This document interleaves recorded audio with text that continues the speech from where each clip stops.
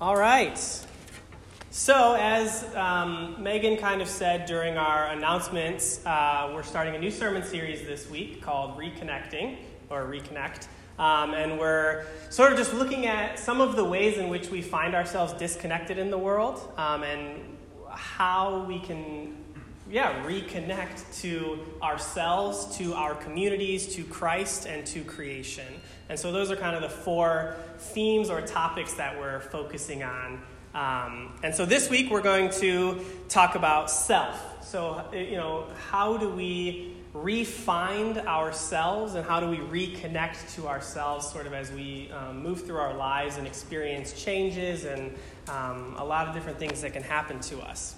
And so the first scripture that I wanted to sort of focus us on is from Genesis chapter 1, verses 26 through 27.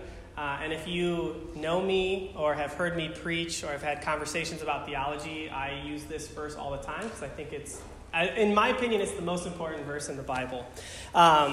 And it says, "Then God said, 'Let us make humankind in our image, to be like us. Let them be stewards of the fish in the sea, the birds of the air, the cattle, the wild animals, and everything that crawls on the ground.' And so humankind was created as God's reflection. In the divine image, God created them. Female and male, God made them." And I think this is the verse that sets up the ways in which we interact with ourselves and the ways in which we interact with Scripture and also with God. Sort of, it sets the foundation for who we were created to be. And so we were created in the image of God as a reflection of God. And I think that's really crucial into understanding who we are.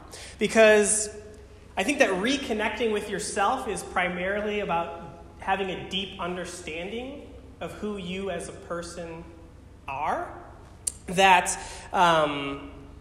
we have to understand, in order for us to live into our personhood, in order for us to connect to ourselves, we have to understand ourselves. And this verse, I think, allows us to understand ourselves a little bit more deeply because it reminds us that no matter what we may think of ourselves or what we've done or sort of how we frame our worldview, there's always this constant reminder in the very first chapter of the entire Bible that tells us that we are created in the image of God. And one of the things that I really like about this verse as well is that when you're reading the creation story, sort of after each day, the sort of last piece of it, it says that, God said it was good. God said it was good. So God separated lightness and darkness, and then God said it was good. But after we are created in the image of God, it says, and God said it was very good.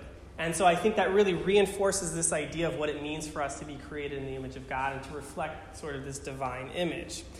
And I've always really struggled with the theology that says we're inherently bad and sinful people. That's always been something that's been like a wall that I hit when I talk to people about theology, because I don't know that it's accurate. Because this verse is telling us that we're created in the image of God, and I think that makes us inherently good.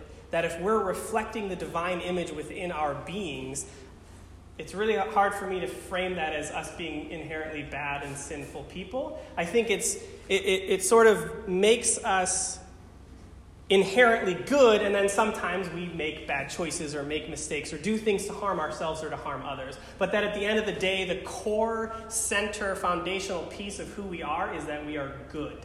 And I think the reason why I think that's such an important thing for us to focus on is that when you're trying to do something, if you go into it thinking that you're going to fail or that you're not good at it, the likelihood of you doing the thing, I think, dramatically decreases.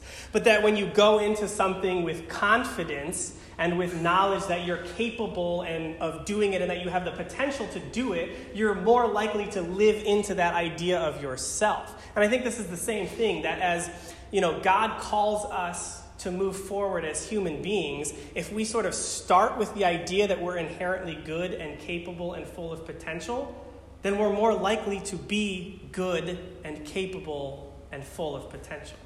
And so that's why I kind of want to reframe the way that we think that sometimes.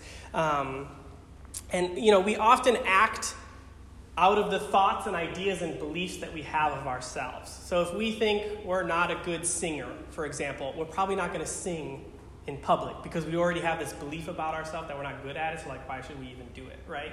Or if we think that we're inherently, good at something, and we believe that we're good at something, then we're more likely to do it because we think we're good at it, right?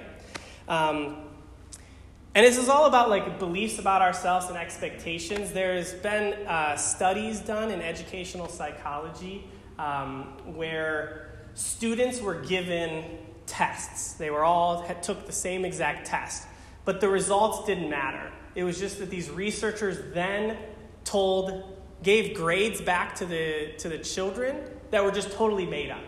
So they weren't actual reflections of how well they did on the test. It was just they gave random scores to random kids. And then they followed the progress of the kids throughout the next 6 months.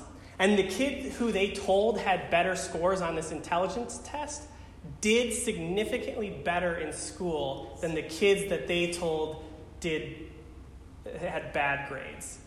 Does that make sense? So they set these expectations for these kids, and they told some of them, which we can talk about whether that was an ethical study for them to do, but the results were still there, and that's what we're focusing on.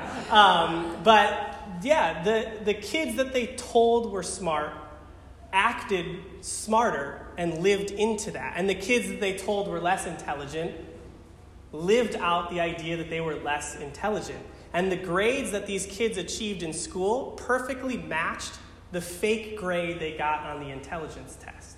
And so again, it's just this idea that as humans, we live into the expectations and the beliefs that are placed upon us or that we have for ourselves.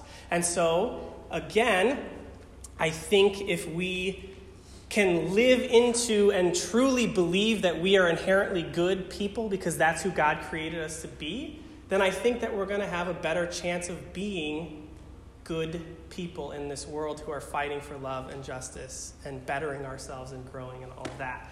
And so that's why I think that's such an important verse for us to focus on, because if we ground ourselves in that, I think that we as a community will be better and do better. Another verse that I wanted us to sort of check out that sort of takes us to the next step of this created in the image of God is from Psalm 139, verses 13 through 14. And it said, "You created my inmost being and stitched me together in my mother's womb. For all of these mysteries I thank you. For the wonder of myself and for the wonder of your works, my soul knows it well." And so our souls know that we're wonderfully... Another version of this scripture is the one where it says, thank you because I am fearfully and wonderfully made. And that might be one, the verse that you might have heard before. But either way, it's saying that our souls know that we are wonderfully made. They know that the works of God are wonderful and that we as human beings are one of those works. But the issue is that I don't think we always know our souls very well, right? So our souls are like sort of our inmost being, and they inherently know this goodness that God created us in. But we don't always know that consciously. We're not always that well connected to what our souls are trying to tell us. And I think it's really important that we figure out that thing. And there's that verse that says, "Be still and know that I am God." And I think a lot of times we also need to be still and know that I am me. And that what I mean by that is I think we have to be still sometimes and find out who we truly are. We need to figure out what our core values are. And I think once we start to find those core values and those deepest places of our beings, then we start to really know who we are, right? And so, that's what we as a church did. We sat down and we said, what are our core values going to be? Because if we don't know what our core values as a church are, we don't know how to live out those things in the world. We sort of become an aimless ship, a ship without a rudder. And so we sat down, early on in this process of church building and said, what are our core values? Like, based on what we know about God and based on what we know about Scripture and based on what we know our calling is as a community, what are our core values so that we can anchor ourselves in those core values and move forward with those as our guiding principles?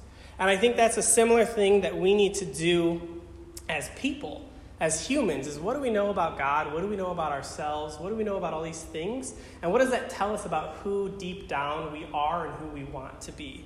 Because it's really easy for us to lose ourselves in the world's expectations of us. I know that that's easy for me. That oftentimes society has a different set of core values than maybe the ones that God is calling us to. So a lot of times, society is a place of a scarcity mindset. So, fear and greed and jealousy are things that a lot of times society and culture and all these other things want to push us into. And then we oftentimes, those become our core value sets that we start to live out of.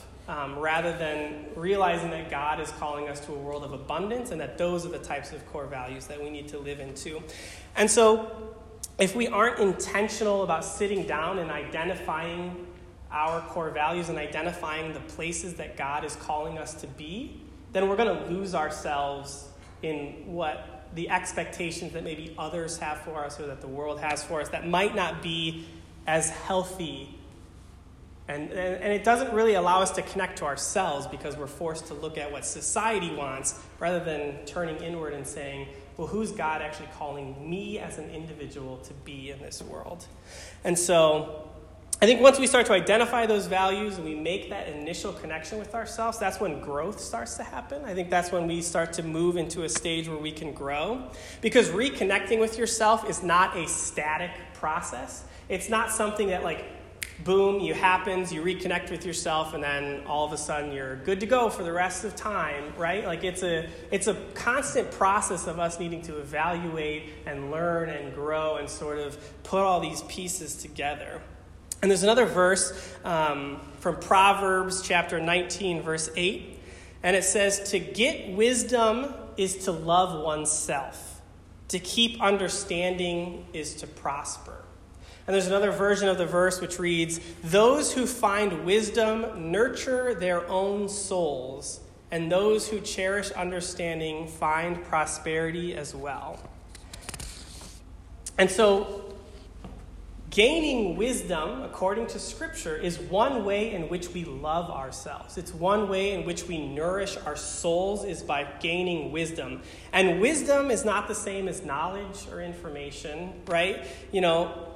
This Scripture isn't encouraging us to be good at trivia or to amass a bunch of information. Because that's what knowledge is just amassing information. Wisdom is knowing what to do with that information, how to integrate that into your life, how to turn it into a practical thing that can help you grow as a person. And so, I don't know if you've ever seen that quote. I think it's kind of silly, but it illustrates the point, I think, fairly well, where it says, "Knowledge is knowing a tomato is fruit. Wisdom is knowing not to put it in a fruit salad." And I think that's kind of the sort of sums up the difference between knowledge and wisdom. And Scripture is telling us to seek wisdom. So it's saying find information, but then learn how to integrate that into your life so that you create a process of growth and transformation. Because wisdom is taking the things that you know and that you've learned and then using them to improve your life, which is what growth is. And, Scripture tells us that seeking wisdom is a way to love yourself, that growing is a way to love yourself. It's something that nourishes your soul, and it's something that reconnects us with who we are and who God made us to be. And so, this is sort of a real basic and sort of generic blueprint on how to reconnect with ourselves. And of course, it has to be individualized, right? Because this is a process of reconnecting with you, yourself, who you are. And so, but I think, that we have to understand who we were created to be. And Scripture is clear that we were created to be good, capable, potential, humans full of potential. That we also have to sit with ourselves. We have to be willing to learn more about ourselves, to sit, to say what matters, what are our values, and understanding that society doesn't get to decide what those are. Society doesn't get to tell us that we have to believe these things and live into these things, but that we get to sit with ourselves and we get to sit with God and we get to say, what are the core values of my life? And then we use all of this information to grow. We live into our potential and into our value as human beings, because the more that we move into these things that we learn about ourselves, the more we are connecting with our true selves. And I think that's the way of reconnecting with ourselves, is by listening to who God created us to be and then being that. And so, if you'll please join me in a quick prayer. Gracious and loving God, we are so thankful that you created us. We are thankful that you created us in your image to reflect yourself, so that we know that we are inherently good people, that we are capable of changing this world, that we are capable of living out your radical love to those around us, and that we have the potential to do great and wonderful things in your name, God. And so I pray that as we move forward, that you work with us as we reconnect to ourselves, as we connect to who we were meant to be, God, that the people that you created us to be. And I pray that you walk with us on every step of that journey. And it's in your Son's name that we pray. Amen.